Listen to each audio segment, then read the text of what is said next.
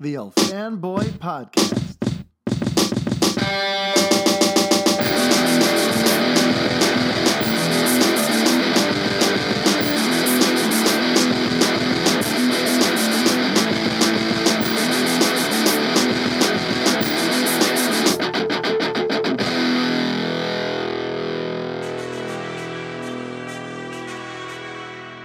Hi everybody, Mario-Francisco Robles, MFR here with you, and this is the official revisitation of Batman v Superman Dawn of Justice, with a special sort of twist, of course, because I didn't just see the theatrical cut, I saw the Ultimate Edition for the first time ever. Now, yesterday I put up a video where I revisited Man of Steel for the first time in 4.5 years. And if you have not yet seen that, I encourage you to go check it out because some of what I have to say about this, logically sort of builds on that since this is the sequel to that. So when it comes to Batman v Superman, I only saw that one once, unlike Man of Steel, which I saw 3 times. I saw it once a year and a half ago in theaters at the Thursday night preview as a professional assignment for Latino Review. At the time, I was actually planning on skipping the movie, but Kelvin Chavez, my old friend, asked me to see it, and he paid me to do so, so I said, okay, what do I have to lose? At the time, I kind of felt like I lost a lot.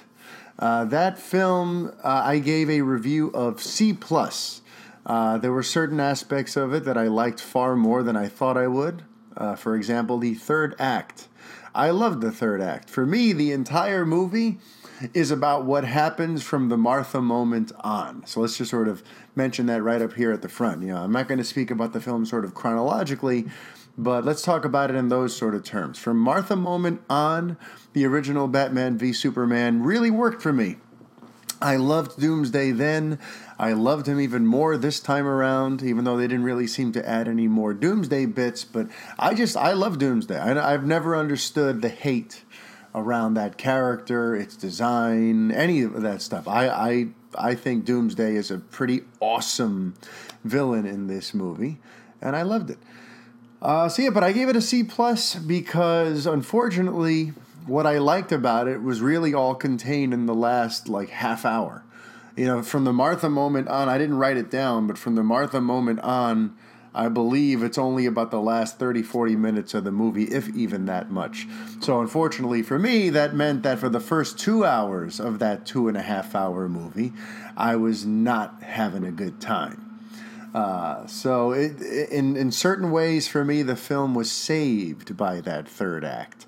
This one, for the Ultimate Edition, I would like to just say right off the top, a lot of people were telling me that, the theatrical cut was not great, but the Ultimate Edition is actually much better. Even people who initially fought with me about even the theatrical cut, people who thought that my C+ was too harsh, eventually ceded the fact that actually the theatrical cut was pretty lousy. They eventually sort of came around on that, but then they would shift over and say, but the Ultimate Edition is where it's at. See that, and then tell me how you feel.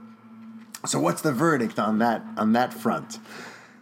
You guys were right. Holy crap, you were right. The Ultimate Edition I found to be far more entertaining.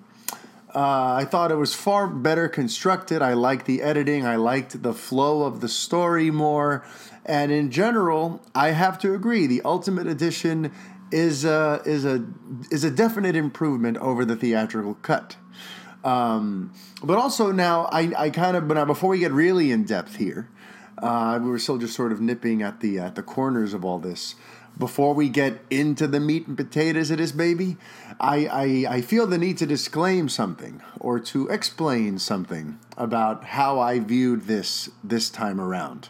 I viewed Batman v Superman Dawn of Justice on this second go-around more as an outsider, more as a just sort of general spectator. And I think that's a very important sort of line of demarcation because I sort of realized this time around I went into it from the vantage point of this movie's not really for me.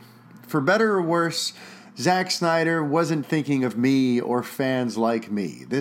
He's targeting a totally different type of audience here. And in general, this movie just isn't for me. I was much harder on Man of Steel because in that one, with the story and the script and the whole concept that came from the Nolan brothers, Jonathan and Christopher, who then David Goyer took, and he had his own pitch, of course, which sort of was the germ, the root of all this. The three of them created something very special that did speak to me. So for me, Man of Steel was a film that had all this potential that in many ways was targeting myself and people like me, but it was sort of at war with itself because you had what the Nolan brothers and Goyer wanted on one side, but you had what Zack Snyder wanted on the other. So Man of Steel for me was really a film that was at war with itself and trying to reconcile itself and figure out what exactly it wanted to be. So I was actually harder on that one because I could see all the glimmers of interesting ideas and things that really spoke to me, spoke to my mind, spoke to my heart, grabbed me by the throat, had all the things that I've always wanted to see in a Superman movie but only could dream of. Man of Steel had a bunch of that, but ultimately Snyder sort of took what worked about the film and went a different way with it. So that's why Man of Steel for me, I'll always be harder on. Batman v Superman makes it very clear from the beginning that they don't give a damn about me this time around. There's no Nolans. You could tell the Goyer stuff is very sort of minimalistic. Whatever impact he had on the final story is very minimalistic. From the outset, the entire design, conceptualization, everything they're going for in this movie, they make it abundantly clear they don't give a crap about me. And in a way, that kind of took a load off my shoulders. I was able to just sort of sit back and go, okay, well, this isn't for me, but let me sort of watch it for what it is. Because I think that's important. I think that's very important when you're critiquing a film. If you're someone, for example, who doesn't like romantic comedies, but you go to see one for whatever reason, your date wants to take, is dragging you to it, or somehow you've just ended up in front of a rom-com and you don't really care for it, there's a part of you that kind of knows, like, well, this isn't for me, so I shouldn't judge this based on what it does for me. I should just try to judge it somewhat, just sort of subjectively for what it is. For what it's trying to be, does it succeed? And that's sort of how I kind of had to go at Batman v Superman: Dawn of Justice this time around. And what do I mean by it not being for me? Well, let's break it down a little bit.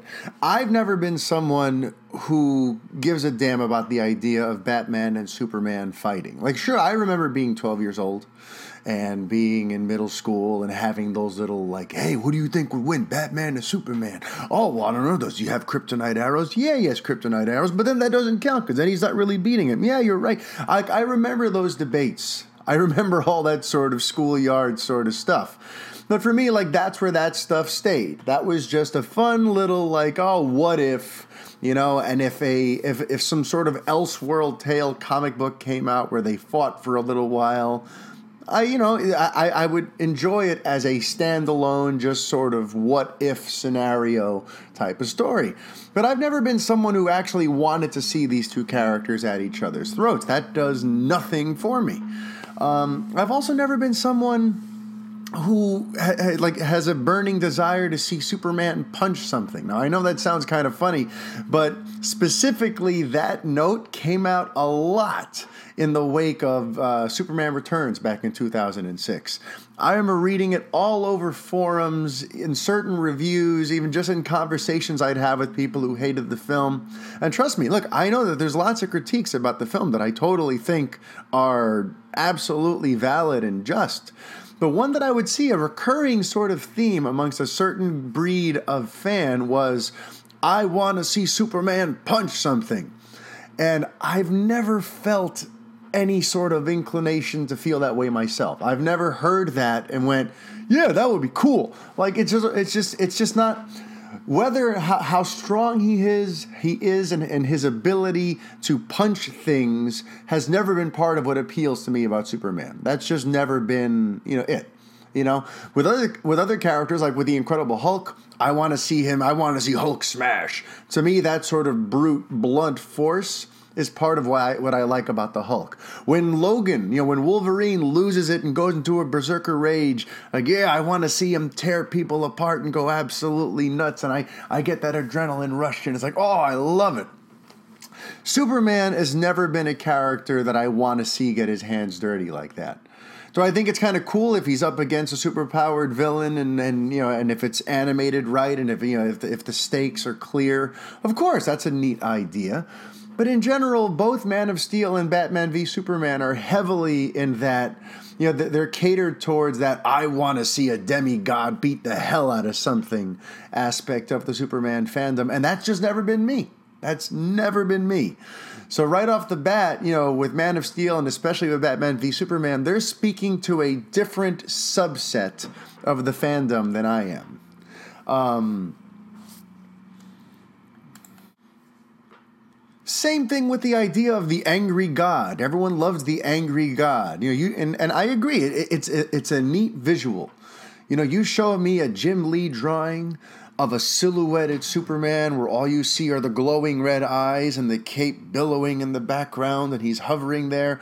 And I'll agree with you. That is an epic looking shot. I would like that framed, and I'll put it on my wall to observe it as a piece of standalone art, this interesting concept of what happens when you piss off Superman. But the actual concept of the angry god and seeing it play out in a story doesn't speak to me. And if you're going to go there, it has to be against a threat that really warrants it. If I'm going to sit through this angry god stuff, it has to be against someone who I can't wait to see Superman tear him apart. In Batman v Superman, I don't want to see Superman tear Batman apart. So all of that anger and all of that rage and all of that sort of stuff that's brewing under the surface and the threat, the bat is dead, bury it. Like, to me, that just feels off. It's not, it doesn't appeal to me. It doesn't work for me. It doesn't get my imagination going. It doesn't excite me. That's not what's bringing me to the theater, which brings me to the final way in which this film is just not for me. Is for a lot of people, they came to the movie to see the title fight, right? The title is Batman v Superman. A lot of the trailers spend a lot of time on the rooftop with the two of them confronting each other, and the posters show them going nose to nose. Like, this was clearly trying to appeal to those people who are, I'm here for the fight. All this build-up, whatever, I don't care. I know Doomsday's in it. I'm here to see Batman versus Superman. And I didn't go see that. First of all, I didn't want to see the movie to begin with, but had I gone to see the movie beyond it being a professional assignment, I wouldn't have been going for that fight. For me, the fight would have just been a distraction. And it still ultimately is. And I'll get to that when we actually start the review of this thing. I've still just been spending all this time sort of laying out the case for how I entered the movie this time. So what's interesting is accepting very early on that this movie is just not for me. It's for a completely different type of Superman fan and a completely different type of cinema goer was very, very important. And earlier I mentioned this idea of like, it's one thing if this is a standalone incident in an Elseworld comic book, and it's another if this is supposed to be the ultimate definitive canon for these characters and a permanent imprint on their mythology. And here's where I think a lot of the negativity came from in the last year and a half. For a lot of writers and a lot of bloggers and a lot of fans and a lot of people who rejected this movie, the people who are why it stalled out at $873 million and didn't cross that $1 billion mark, and the reason that the film dropped like a turd in the second weekend, almost 70%, and in general had just no legs. For a lot of those kinds of people, the anger and the negativity came from the very idea that, what? These are the definitive takes now on Batman and Superman? Because right now we're living in the golden age of superhero cinema. we keep getting basically, these either introductions or reintroductions of characters we've already met, with the understanding that now that we're in the golden age, now that Marvel Studios is very hands-on with its characters, now that DC Entertainment is very hands-on with its characters, and we're creating these shared universes and everything is really trying to embrace the books, there's a sort of subconscious message being sent to the audience at large that now, after years of false attempts and mistakes and these, now you're finally getting the ultimate versions of these heroes. Like Captain America is an example. There were 1 or 2 Captain America movies already in the 80s, or maybe even like 1990, and they were terrible. And now that the Chris Evans one is out, we know this from now on, this is the standard bearer. This is the real Captain America. That other stuff was just a failed attempt. This year with Spider-Man Homecoming. Now with Spider-Man Homecoming, it's the understanding of now that we are getting to see Peter Parker inside a proper Marvel world where he gets to interact with Tony Stark and Steve Rogers. And it's all, this is finally the Spider-Man. With all these characters, even like on TV with Daredevil, yes, we had the terrible movie that came out that everyone sort of forgot about or wishes they could forget about. But now, for all intents and purposes, the one played by Charlie Cox on Netflix, that is the Daredevil. Jon Bernthal is the Punisher. So we're living in an age where we're being told, finally, for all you fans of these characters who grew up on these fictional, characters, you're finally getting the ultimate version of them. These are the definitive takes, the ones that you and your kids will follow from now on. This is Superman, everyone. This is Batman. And I think that's one of the reasons people were pissed off. Because it's one thing if you want to tell this sort of dark side story about a time Batman and Superman hated each other and the way all that sort of played out. But to try to tell a mass audience, to try to tell millions of people around the world who want to see this movie and who've grown up on these characters and wearing their Superman shirts and going to bed in their Aquaman pajamas, to tell all these people that now this version is the take that you're going to have to live with for the foreseeable future, you're going to piss them off. Because you're going in a very sort of distinct, very sort of bold way with it.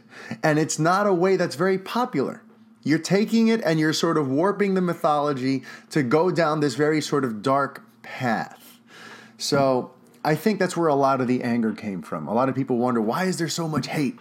Why do the people who write about how much they hated Batman v Superman, why do they seem to write about it with such joy? They seem to deliberately enjoy just sinking their teeth into this movie and making it sound terrible.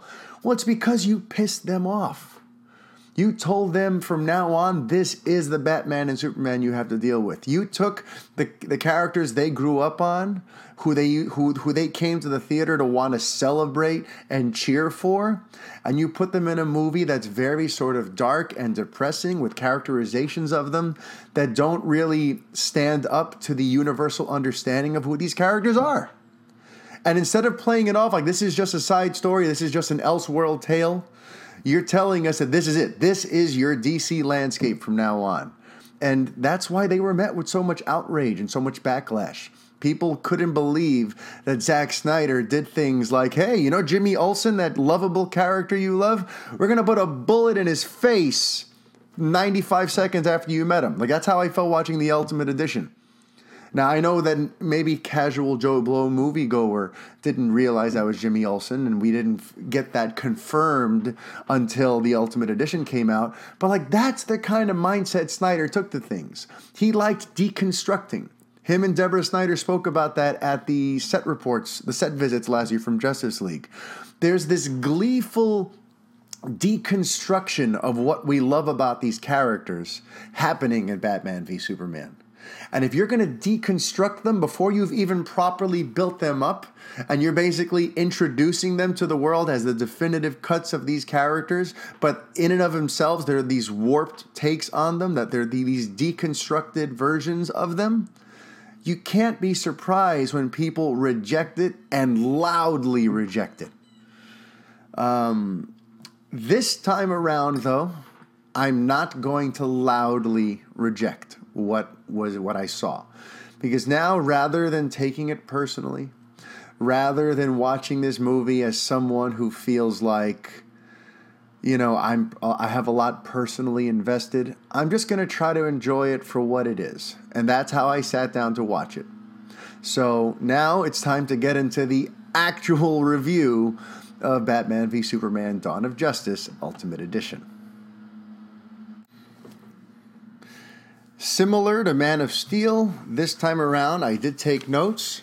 I actually, if Man of Steel, I think I had 2 pages. Here I have 1, 2, 3, 4, 5.5 pages of notes. So I'm going to sort of jump around. I'm not going to do like a whole chronological breakdown. Just want to speak to you about things in the order with which I find them prudent. So just as I spoke about Man of Steel, how I loved how it opens in terms of taking the Superman mythology and treating it with importance and heft and gravitas. I thought Batman v Superman did the same thing for the Batman mythology, and I love that.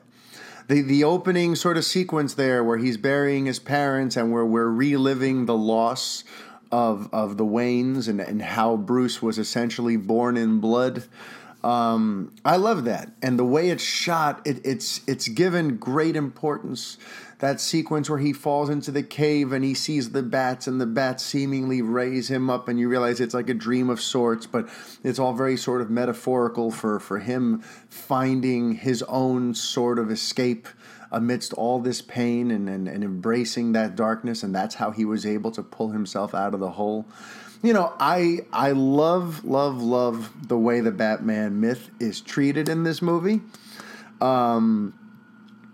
I found it curious that in this version there was a title opening in the beginning, but never again. Like in terms of there's this little title card that shows the Metropolis fight from the street level perspective, and in the Ultimate Edition there's this little title card that says mankind is introduced to Superman. And I'm like, are they going to put something like that at the start of all the big chapters of this story? But they only did it there in the beginning. So that was a weird sort of inconsistent choice they made with this version of the movie. Like, why have it there in the beginning if you're never going to revisit that idea again of prefacing, now here's what this chapter is about. But that said, I do still love that alternate perspective. I think it was very well done, seeing Bruce Wayne saving those people and running through the streets. It's all very powerful, very sort of dramatic stuff, and I appreciated it originally, and I still appreciate it now. What I didn't appreciate then, and I still don't, is, I hate that they're treating the introduction of Superman to the world as an utter tragedy. Because there's that sequence, there's that moment there where Bruce saves the little crying girl from the falling debris. And he says, "We're going to find your mother. Where is she?" And she points at the building that just toppled over as part of Superman's battle with Zod. And then he looks up menacingly at Superman. And it's like, that scene kills me. I have a daughter who's about that age. And in that sequence, I put myself in her shoes. Imagine this scared little girl. Her mother is gone, seemingly. She doesn't know what's going on. Her entire world, metaphorically and literally, are falling apart around her.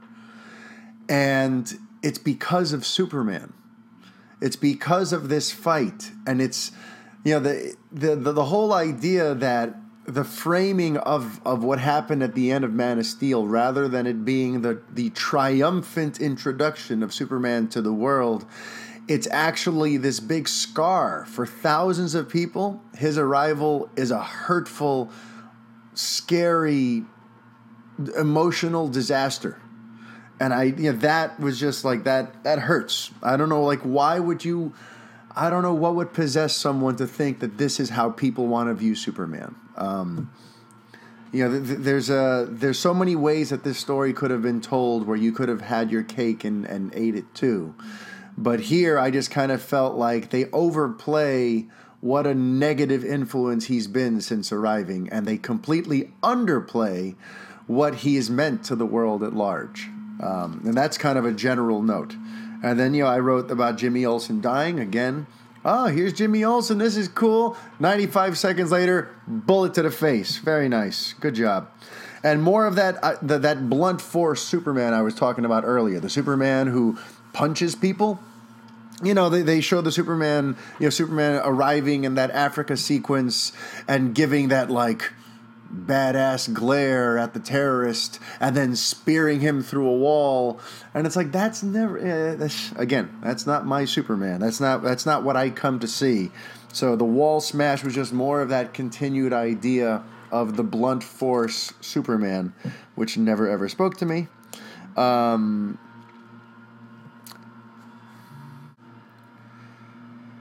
In the continuing trend of introducing us to characters and then totally sort of warping them in terms of what the mainstream opinion is of these characters, Batman is perhaps one of the most glaring examples of that in this movie. I didn't even notice it last time around, but we don't get to see Batman just in his full Batman regal glory until very deep into the movie, which that's not the problem. I don't mind a slow burn, and we meet Bruce and we get glimpses of Batman. I don't mind that, but just to sort of break it down, here are the first 3 times we see Batman. The first time he's sort of slinking around like a demon up in the corner, and he's walking on the walls, and he's totally unrealistically agile, but that's just nitpicking. But that our first visual is him as almost like a horror movie figure, slinking around in the corner and that whole thing, and he's shadows, and that's not Batman in all his glory. That's not the Dark Knight, the detective at work. That's scary, interesting. Okay, the next time we see him is the nightmare sequence. I hadn't realized that before we ever get to see Batman in all of his full costume and being Batman, we see him in that WTF nightmare sequence where he's running around with the trench coat over him and he's having the whole, that he's fighting all the guys and there's the guns and there's the whole thing, whatever. So we still haven't seen Batman in all his glory, right? Then we finally get that shot where he's over the shipyard because he's there to try to get the kryptonite from the white Portuguese. And here's where you finally get that shot where he's standing on what looks like a wrecking ball or a crane or something, and the camera's sort of sweeping around him, and the cape is flowing from behind, and you're like, oh, that's Batman. There it is. This is awesome. And then when it comes around, our first head-on shot of him, he's holding a gun. Now, listen, I know that it's it's not an actual gun. He uses it to shoot a tracker thing, but that's the initial visual. Before we ever find out that it's a tracking thing, our first real shot of Ben Affleck as Batman in just the full proper costume, doing what Batman does, lurking from above and looking down at the criminal underworld beneath him, our first shot like that, he's looking through the scope of a sniper rifle. And it's yes, okay, of course. You see that, you go, what? And then he shoots the thing and you go, oh, okay, all right. It wasn't really a gun. He was shooting a tracking module. Great. But again, Snyder's going for that initial jolt. He wants you to go, huh? Why is he holding a gun?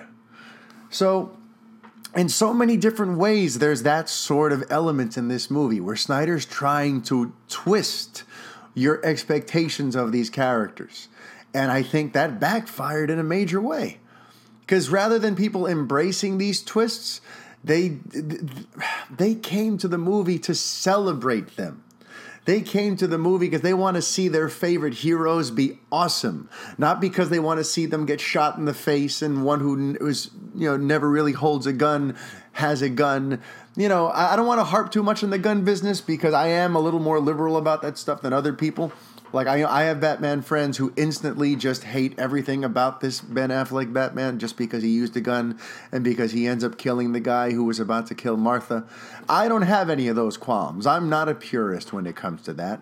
I'm kind of cool with him using guns. I had no issue with it in 1989 Batman, Tim Burton's one with the machine guns on the car and the whole thing. Like, I'm not a purist when it comes to that. But it's just evident that Snyder is like purposefully, gleefully trying to tweak everyone's perspectives on these characters throughout the movie. And, that didn't work out now, did it? I love the scenes with Bruce and Alfred. I still do. I adored them the first time around. I adore them even more this time. I think Jeremy Irons is a phenomenal Alfred.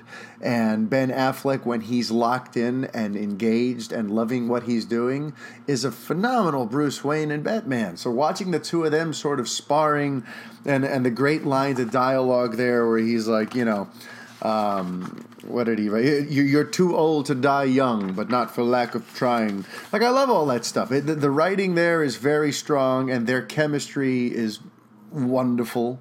And by the way, since we're talking about score a lot lately on the podcast and elsewhere, I love that Lex Luthor has a theme, and I hope I hope they use it again. I hope it's not one of these things where they use it for a couple of scenes in Batman v Superman, but then we'll never see it again. I love how it's sort of the antithesis of the Superman theme. It's sort of like a twisted in and out 180 version of Superman's da-da. This one's like da-da. Like, it's I kind of love that he's the warped Superman.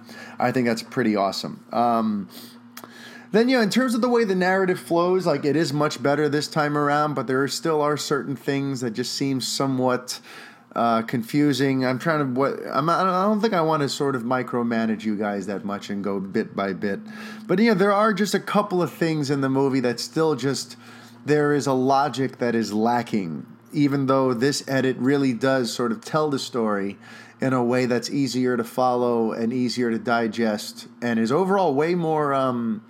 it flows better. It's funny. This movie is a half hour longer. It's 3 hours, but it actually flies by and feels faster than the Batman, than the theatrical cut, which is a half hour shorter. And then, Perry White has a line that's just indicative again of how the movie wants us to feel about Superman, but it's an unearned feeling. He has a line in there about, it's where he tells Jenny to come up with the headline that says, end of love affair with man in sky, ? But the thing is, we've never really properly gotten to see that love affair or to see why people would love him. To me, that wasn't very much built up in Man of Steel. We just kind of go from his first day on the job and most of the city is leveled and thousands upon thousands of people are dead to here he is on his bicycle putting on his glasses and now in the city everyone's kind of moved on. And in this one, for those opening the opening half hour or so of Batman v Superman, we still haven't seen anyone who seemingly seems to like the guy outside of Lois. So, this whole thing of the end of love affair with man in sky, like, well, what love affair? Get us to love him before you then try to talk about how now we're not loving him anymore. Like, they totally rushed to that aspect of this character's development. They're rushing straight to the falling out of the love affair without giving us a love affair. Now, you know who I have a love affair with? Lex Luthor. I love this Lex, and I know that totally flies in the face of what most people say about this movie. A lot of people can't stand Jesse Eisenberg's Lex Luthor. I think he's great, and I think I liked him even better this time around because with the extra half hour of footage, we get to learn even more about him and his idiosyncrasies and why he feels the way he feels and what his motives are. I think Lex Luthor is awesome. I actually wrote it a couple times. Towards the beginning, I just wrote, I love Lex. Then towards the end, I just wrote, Lex is awesome.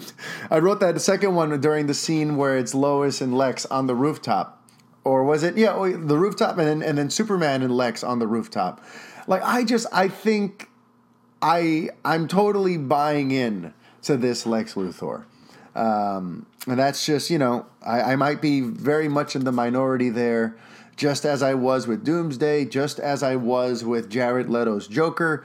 I've always been sort of a bigger, even with Ares and Wonder Woman, I, in general, like DC's villains more than everyone else does. And hopefully, by the way, that comes true when I see Justice League on Thursday, because everyone is already crapping all over Steppenwolf. And if history has taught me anything, this means I'm going to like Steppenwolf. So we'll see how that plays out. I was intrigued by Batman v Superman's twist on the mythology that plays up the fact that Clark, Bruce, and Lex are all orphans. Clark still technically has, he has Martha, who's not his biological mother. But, the orphan angle is part of Superman's mythology. We know, obviously, Bruce Wayne. And Lex Luthor in this one, he has a line about being an orphan, and he talks about, the legacy of his father and trying to reconcile who he is with the darkness of his father's past and all this sort of stuff. I just found that interesting that the three power players in this movie, they're all orphans, and the movie has some interesting things to say about the ways in which people without those guiding lights, without their mother and father, the different paths they can take. So I found that to be an interesting sort of exploration. Just a bit of trivia, by the way. I found it interesting that in that library sequence, Lex Luthor brings up the myth of Prometheus. Because in Superman Returns, Lex Luthor, played by Kevin Spacey, also talks about Prometheus and talks about bringing fire to the people and the whole thing. So I just found it like just this odd coincidence that in both of the recent reinterpretations, 2006 isn't even that recent anymore, but both of the most recent Lex Luthor reinterpretations seem to have this knack or this affinity for bringing up the myth of Prometheus. So I found that interesting. I also thought it was kind of funny and cute and inspired that the moment where Bruce and Clark meet for the first time, the jazz singer in the background is singing Night and Day. That's just, it's not the Ella Fitzgerald original, but I'll take it.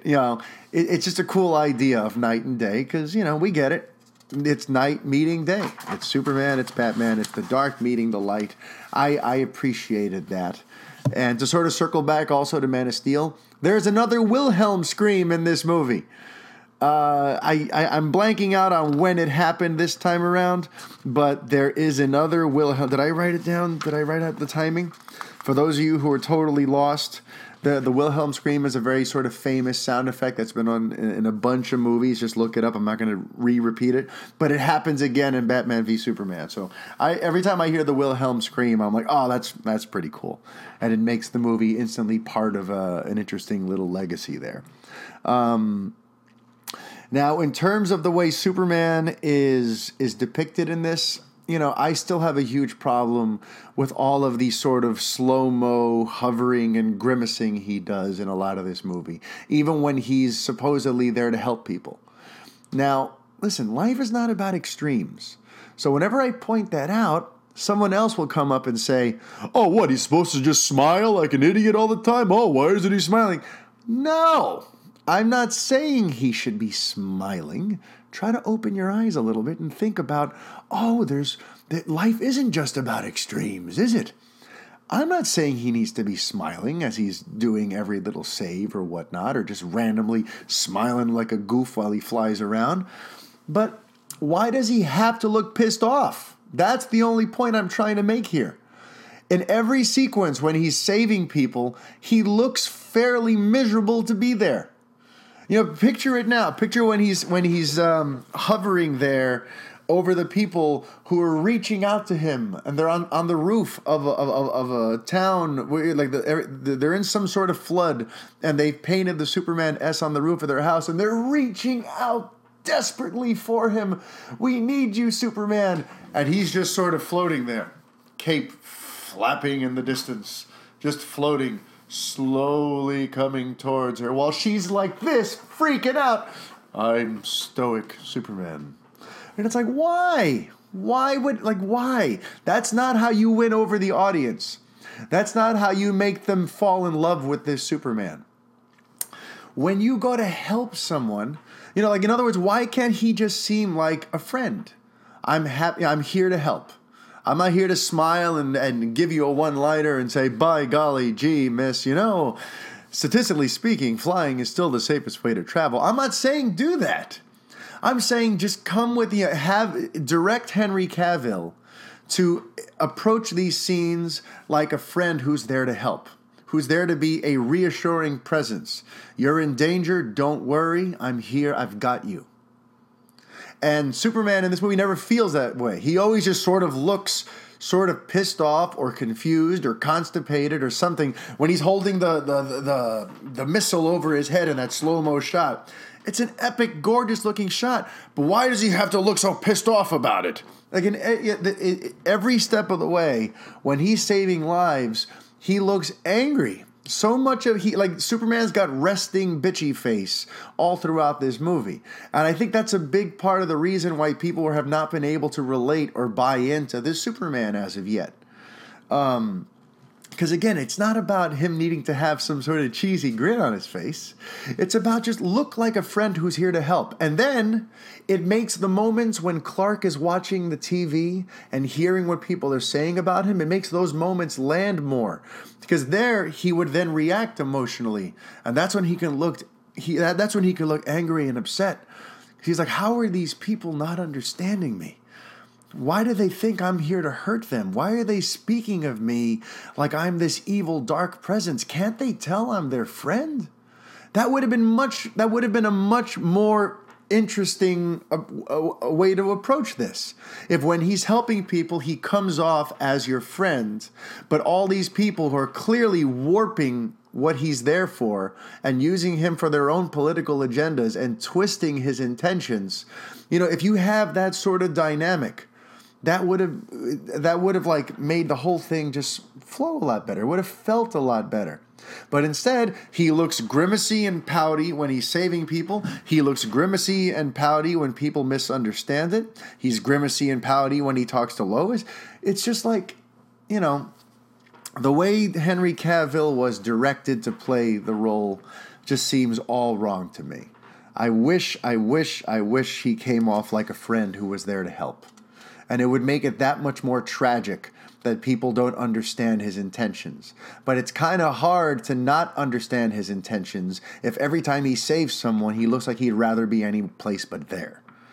I do love Clark calling his mom. That was a sweet little moment. I don't think that was in the theatrical cut.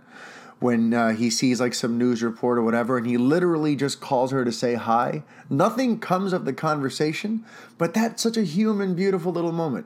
And the way Diane Lane acts it out, waking up and getting this random call from her boy, and how random it is to her that he's calling just to say hi in the middle of the night. Like, I love that. That was humanistic. That made me feel for Clark more than anything else that happened.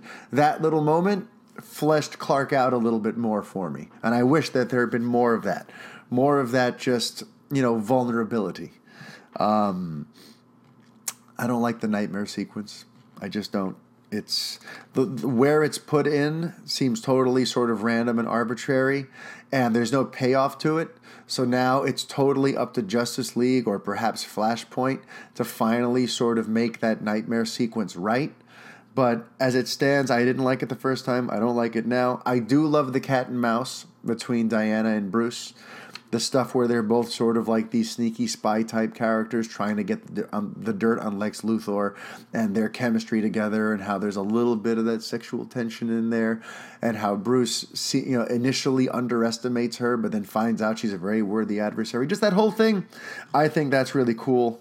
I do appreciate that in this version, Clark is like an investigative reporter who's trying to find out more about the Batman and Gotham and all that sort of stuff. So I think the subplot, which gets a little more attention in the Ultimate Edition, I think that's a very good thing. There's another sort of thematic theme in the movie that I found interesting, which is they play up 3 different times the idea of men wielding too much power. a single man holding too much power. At some point, it's either the senator or someone on the news has some sort of quote about Superman, basically, getting to decide who wins or dies, who lives or dies, because he's some sort of vigilante.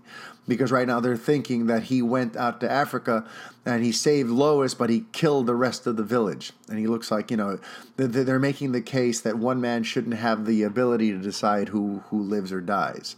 Then Clark throws that same sort of concept at Perry White.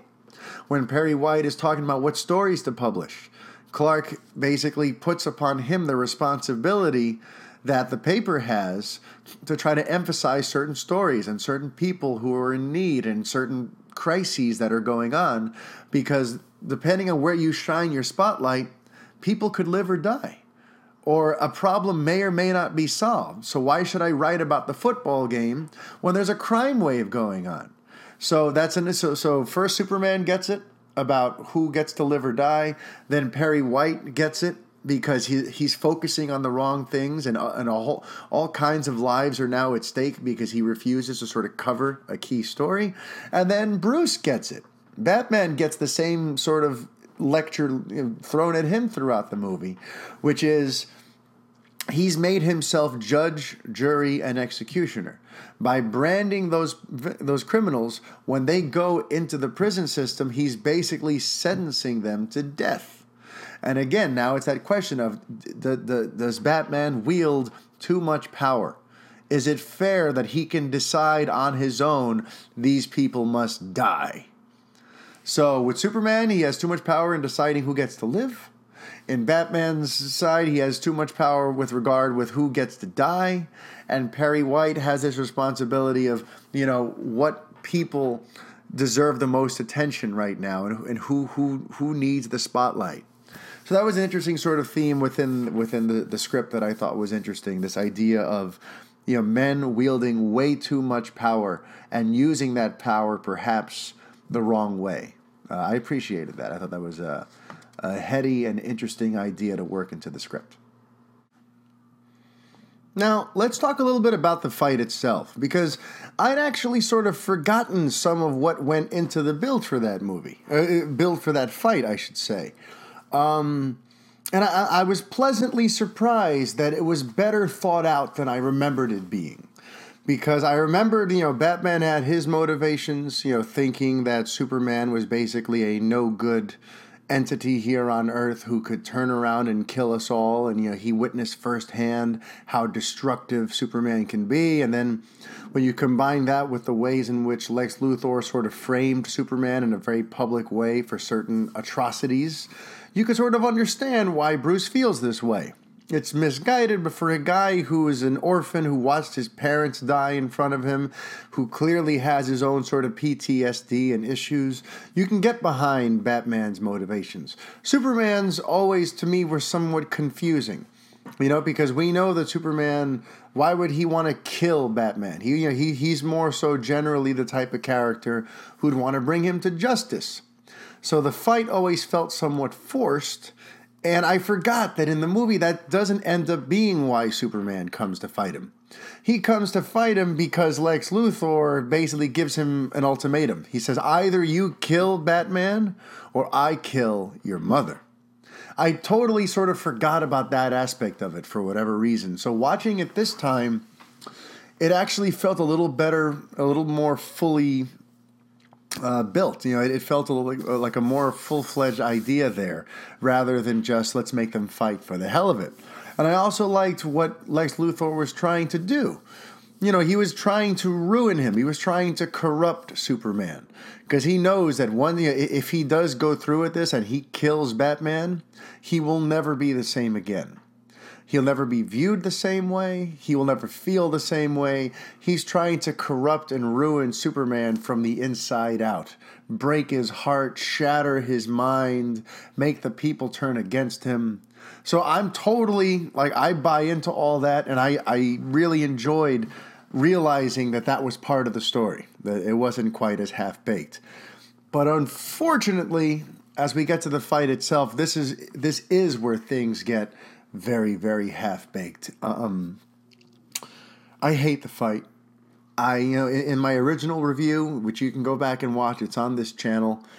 In my original review, I refer to it as it's like watching your mother fight your father, and your father smashes your mom with a kitchen sink. Like it's hard for me to watch it, but beyond that, the fight is sort of ridiculous, and it's indicative of very, very bad writing. Okay, so let's think about that for a sec. We have Superman freaking out.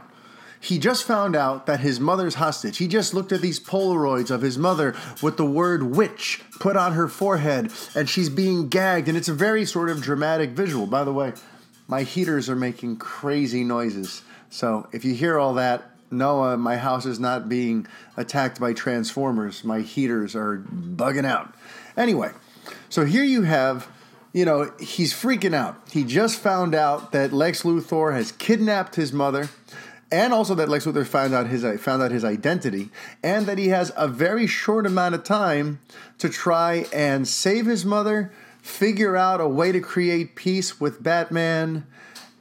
It's the stakes are incredibly high. He's frantic, he's freaking out, he has no time. But you would never be able to get that sense from the way the scene plays out. The guy doesn't seem like he's in a rush at all. He arrives to confront Batman, and he's just doing all of his sort of slow sulking and not really saying the full story. Like, this entire fight would have been averted if Superman just arrived and said, "Listen, Bruce, I know we have this beef. We have to settle it later. An innocent woman is about to die. I need your help." That took, 3 seconds to say? Had he just landed and made that clear, now either the fight doesn't happen or it actually elevates the fight. Because then Batman could hear that and go, "Oh, now you care about innocent lives?" Because Superman wouldn't say they're about to kill my mom because he's still trying to protect his identity. But if he comes down and says that you're going to kill an innocent woman, then Bruce could turn around and say, "Oh, now you care about innocent lives after the thousands who died in Metropolis when you were fighting Zod?" And then all of a sudden, now the fight's getting really bitter. And then now all of a sudden, now there is more of a reason for them to fight. But Superman never says that. He just lands there and says, "We don't have time for this. I need your help." And then they just kind of go into this protracted brawl, which feels completely arbitrary. It's that bad writing trope 101 of when you're watching a TV show and you realize wow, this entire episode, you could have totally just done away with this entire episode if one character just spoke. If they just communicated what they knew up here, then the entire central conflict of this episode wouldn't even happen. And we've sort of gotten used to that in those primetime soap operas and your Grey's Anatomy. Lord knows the Marvel TV shows on Netflix, they always drag things out. It's bad writing 101 to have one character who definitely has something to say that would change the entire landscape decide not to say it. So Superman arrives, and that entire fight could have been averted if he just made clear that there's no time for this. An innocent person or innocent people are about to die. Let's settle this later. I need your help. Instead, he doesn't do that, and he seems to operate with absolute zero urgency in fighting Batman and getting this over with.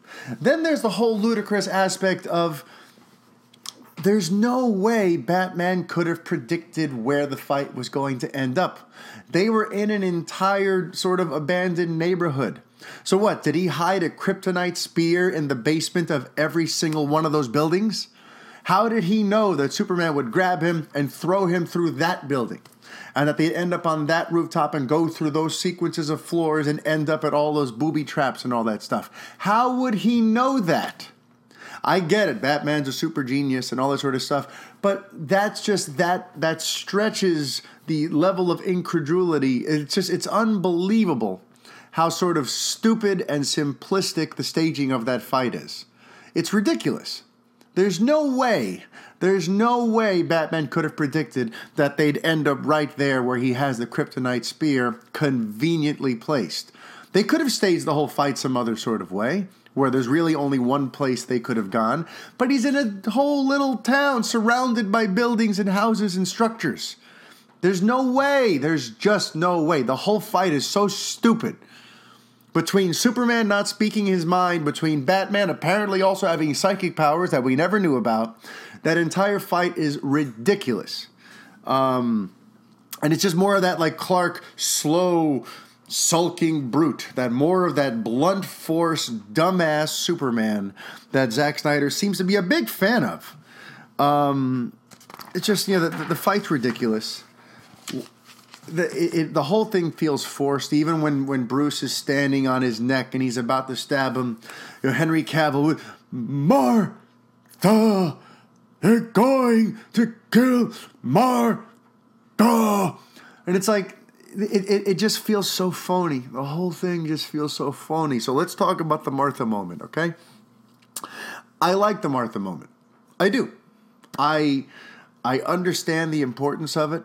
It's become this infamous, almost sort of nuke the fridge, jump the shark sort of pop culture vernacular as this moment that people talk about as this like magical resolution to a to a problem that's been brewing for hours in the course of a movie. I don't have an issue with it itself. But again, as with a lot of stuff when it comes to Snyder and these DC movies, it's about the execution. It's about how we get to it. I like the idea of it, but I'm certain that a better writer or a better director would have found a much better way to get us there. Instead of filling us with just nonsense. Instead of showing just all this violence and all this over-the-top iconography of Batman beating the hell out of Superman and Superman spearing Batman. It's all just like, this is for middle schoolers. I don't know what this is. This doesn't work for me at all.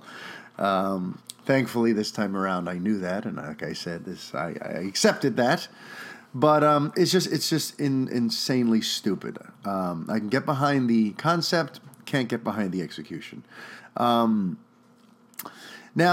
this arrives at like probably the harshest thing I will ever say about Zack Snyder. Because I tread carefully. For a lot of people, they hold him in very high regard, and there have been people who've been needlessly sort of cruel and judgmental and almost seemingly vindictive in a personal level towards him. And I'm not that person. I don't have a grudge against him. He seems like a really good dude. And he actually is incredibly talented. I've never once questioned or doubted that when it comes to adapting comic book visuals into live action, when it comes to coming up with interesting ideas to explore in a story, he's actually really, really good. But my biggest critique, and this fight is emblematic of it, is that he is an inept storyteller. He's just an inept storyteller. He knows the bullet points of the story that he wants, right? He knows the different types of ideas he wants to arrive at, right? But he has no idea how to get there. He takes these weird roundabout sort of detours to finally arrive at his point. And a lot of times the way he got there undoes the power of the point. Lex Luthor ironically says, when he's talking to Lois on the or is it Superman? I keep confusing those two scenes. But when he's on the roof, he says like the shortest distance between two places is a straight line. Well, Zack Snyder could learn a thing or two from that line. He takes these paths to his ultimate goal that sabotage the goal. And for me, that's what that fight was. I know all the things he was trying to convey there, but the way he got there was awful and dumb and ill-conceived. And I felt the same way about Man of Steel. And I feel the same way about a lot of his general high-minded ideas with Batman v Superman and how he wanted that to build towards Justice League. He's just an inept storyteller. He has great ideas. He has no idea how to execute them and how to get to them in a way so that when you finally arrive at them, there's a big payoff. He has to learn how to do that. He's not a storyteller. To me, for right now, he's still sort of honing his craft as far as I'm concerned. For the time being, he should really just be like a cinematographer or a director of photography. That's all he should be doing. He should be working with an actual director who knows how to develop a story and how to properly convey the stakes and the flow and the peaks and the valleys of each character arc. And he should work alongside one of them and just give them amazing visuals on the screen. Take their ideas and help sort of make them look beautiful, because that's what he's good at. But in terms of actually executing a story, the guy pretty much has very little clue how to do that so far. So now let's move past the fight.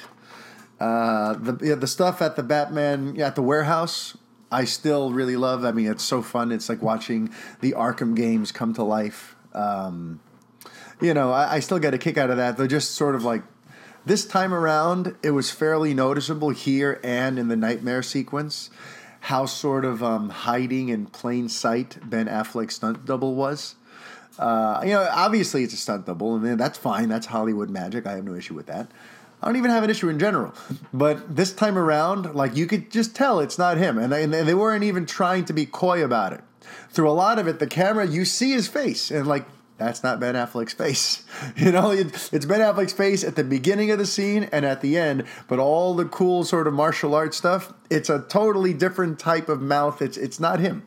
So that's just more trivia. That's not complaining. I'm not critiquing. I still love the Batman scene. But I did get a kick out of that and the Nightmare sequence, seeing how, like, oh, you're not even trying to hide the fact that that's not Ben Affleck. Okay. And something that, I thought maybe I was being too hard on this moment originally, but so this time around I tried to be more open-minded, but it turns out I was right all along. The sequence where Superman goes to confront Lex Luthor, and he meets Doomsday, and Doomsday, breaks out of that thing and is sort of born before him. There's a moment in that scene that should have been very, very important to the narrative and a pivotal sort of turning point that is actually given zero importance. And again, I thought maybe I was just looking at it with tunnel vision and maybe I missed something. So this time when the sequence came up, I paid very close attention.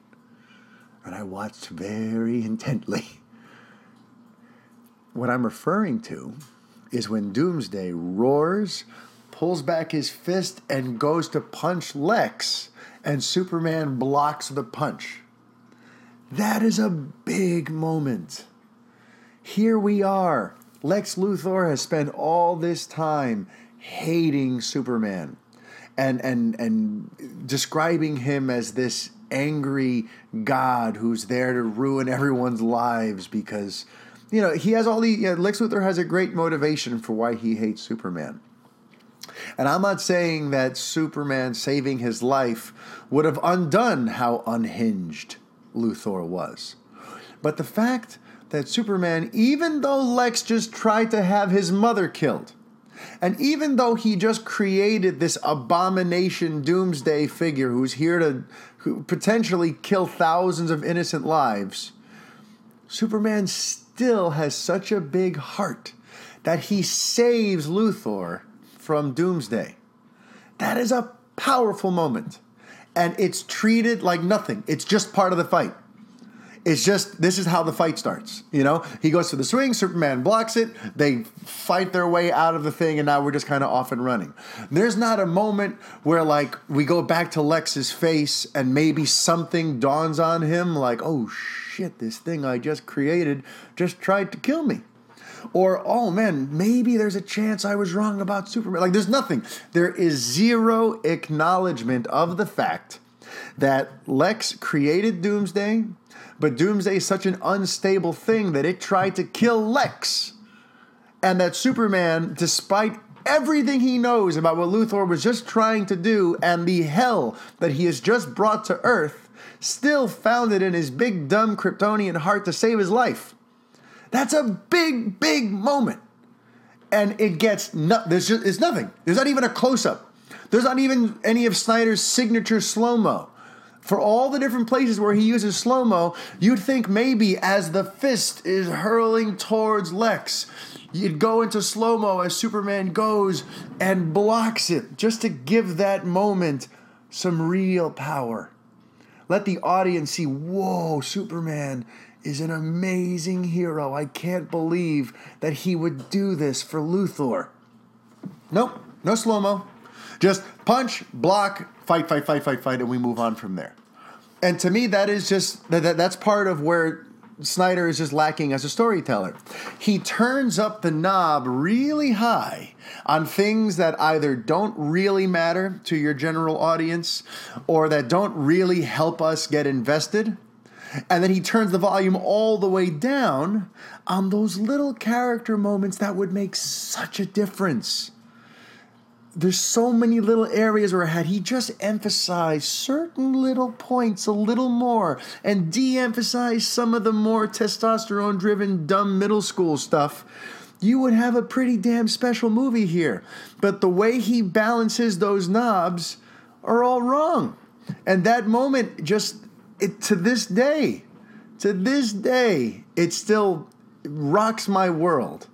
That Superman would do that, and that for the sake of the storytelling public, the movie, it would get zero importance. So that was sort of like one of my last big notes on it. Because that happens in the third act, and it happens, and that was just, for me, it was very hard for me to come back from that. When I realized how little that mattered to Snyder, I'm like, well, you know what? If that doesn't matter to you, then we are not on the same wavelength for what makes for a great Superman story. The one area where I felt like Snyder tried to make amends with fans like me, the one area that I truly do appreciate where it sounds like he was open to our critiques of Man of Steel, was when Superman very dramatically takes Doomsday and takes him into outer space.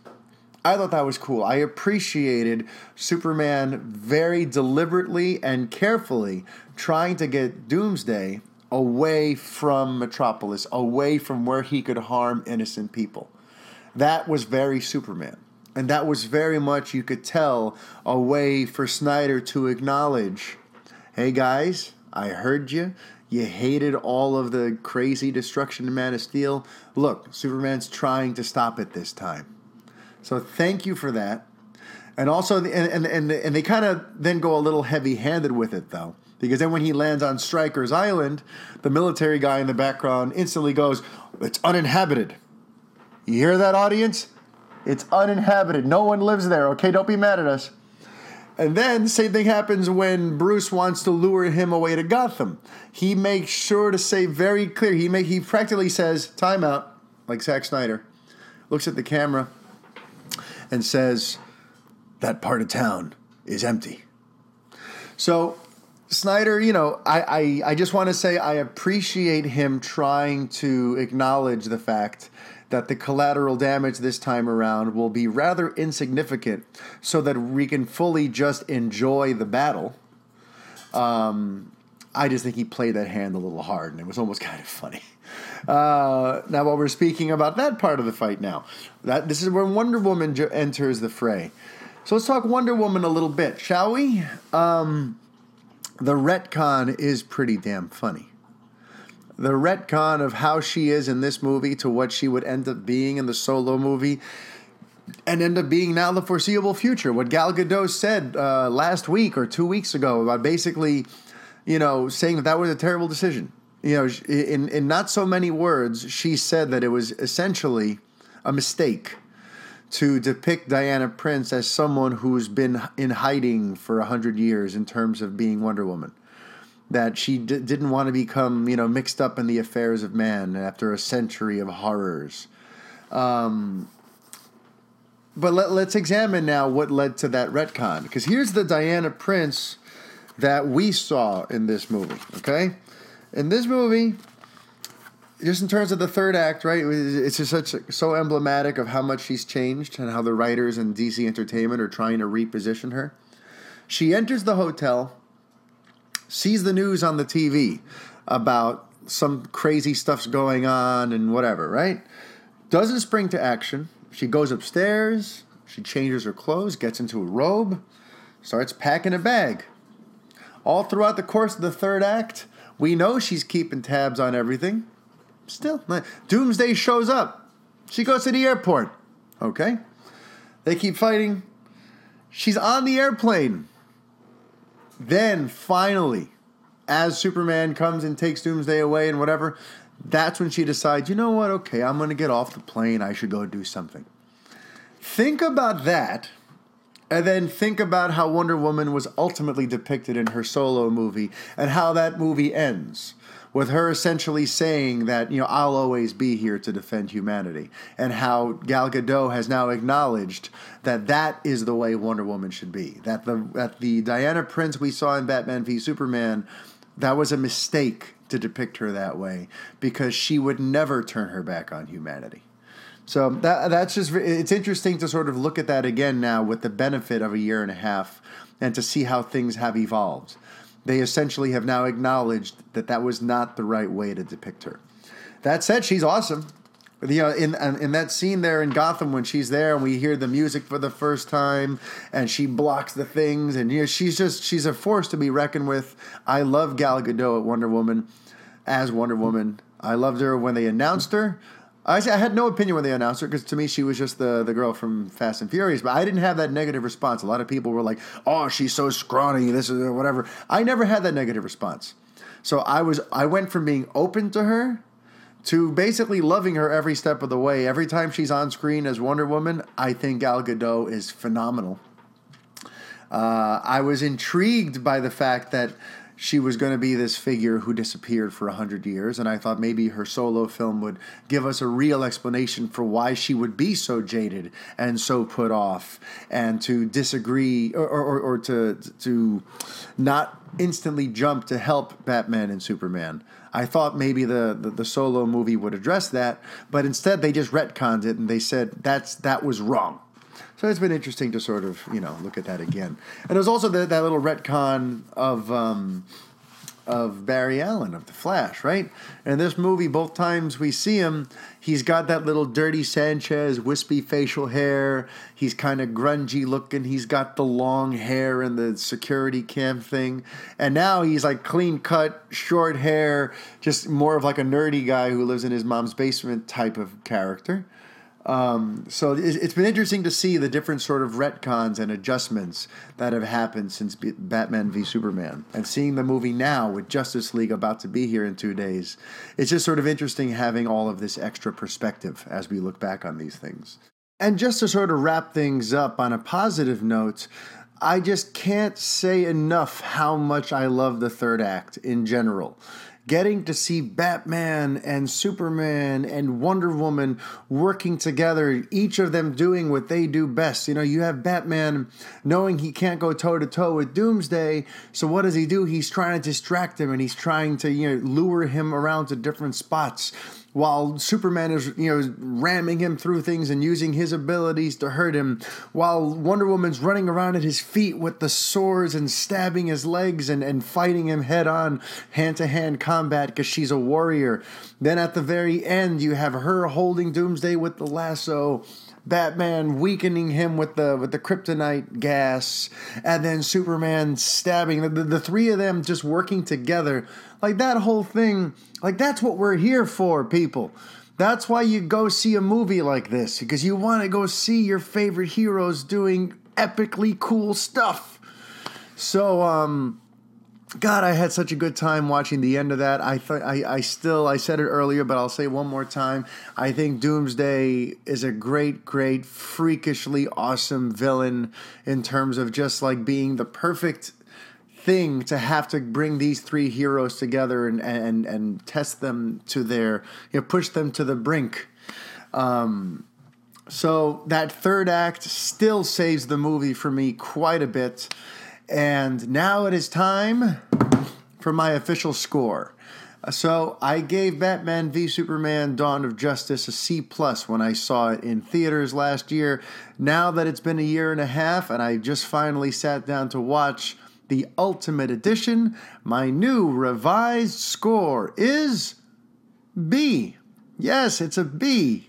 It's gone up 2 grades just based on the better edit and overall my general ability to divorce myself from it a bit and just enjoy it more as an outsider rather than trying to enjoy it as a lifelong Superman fan. Just enjoying it for what it is. I had a much better time. So I give the movie a B. And it's interesting what's happened these last couple of days, right? Because Man of Steel went like sort of down for me. I used to like Man of Steel more, and I ended up giving that a B minus. And now Batman v Superman has jumped up above it.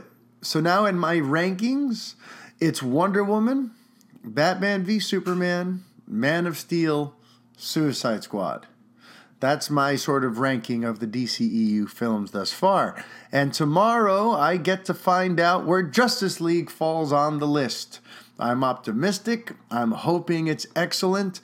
If you want to try to see the movie with me and some of my other New York area listeners and watchers and supporters, we're going to be attending the 9 p.m. Thursday preview performance of Justice League at the UA Midway Stadium 9 in Forest Hills.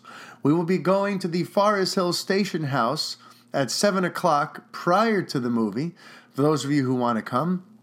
Eating and drinking before the movie, and then after the movie, going to go back there for a bit of a post-mortem sort of chat, and I will deliver my initial sort of hot take on Justice League to whoever's there, and in general, just hang out and, make a communal experience out of all this. So if you're interested in that, go to lfanboy.com for details. If you are interested in supporting what I'm doing here, I've been creating a ton of Justice League content, and in general, I've got the podcast every week, and I'm trying to up the ante here on the YouTube channel. Visit patreon.com/lfanboy. I do this for you guys, and I love doing it, but it just takes a lot of time and a lot of energy.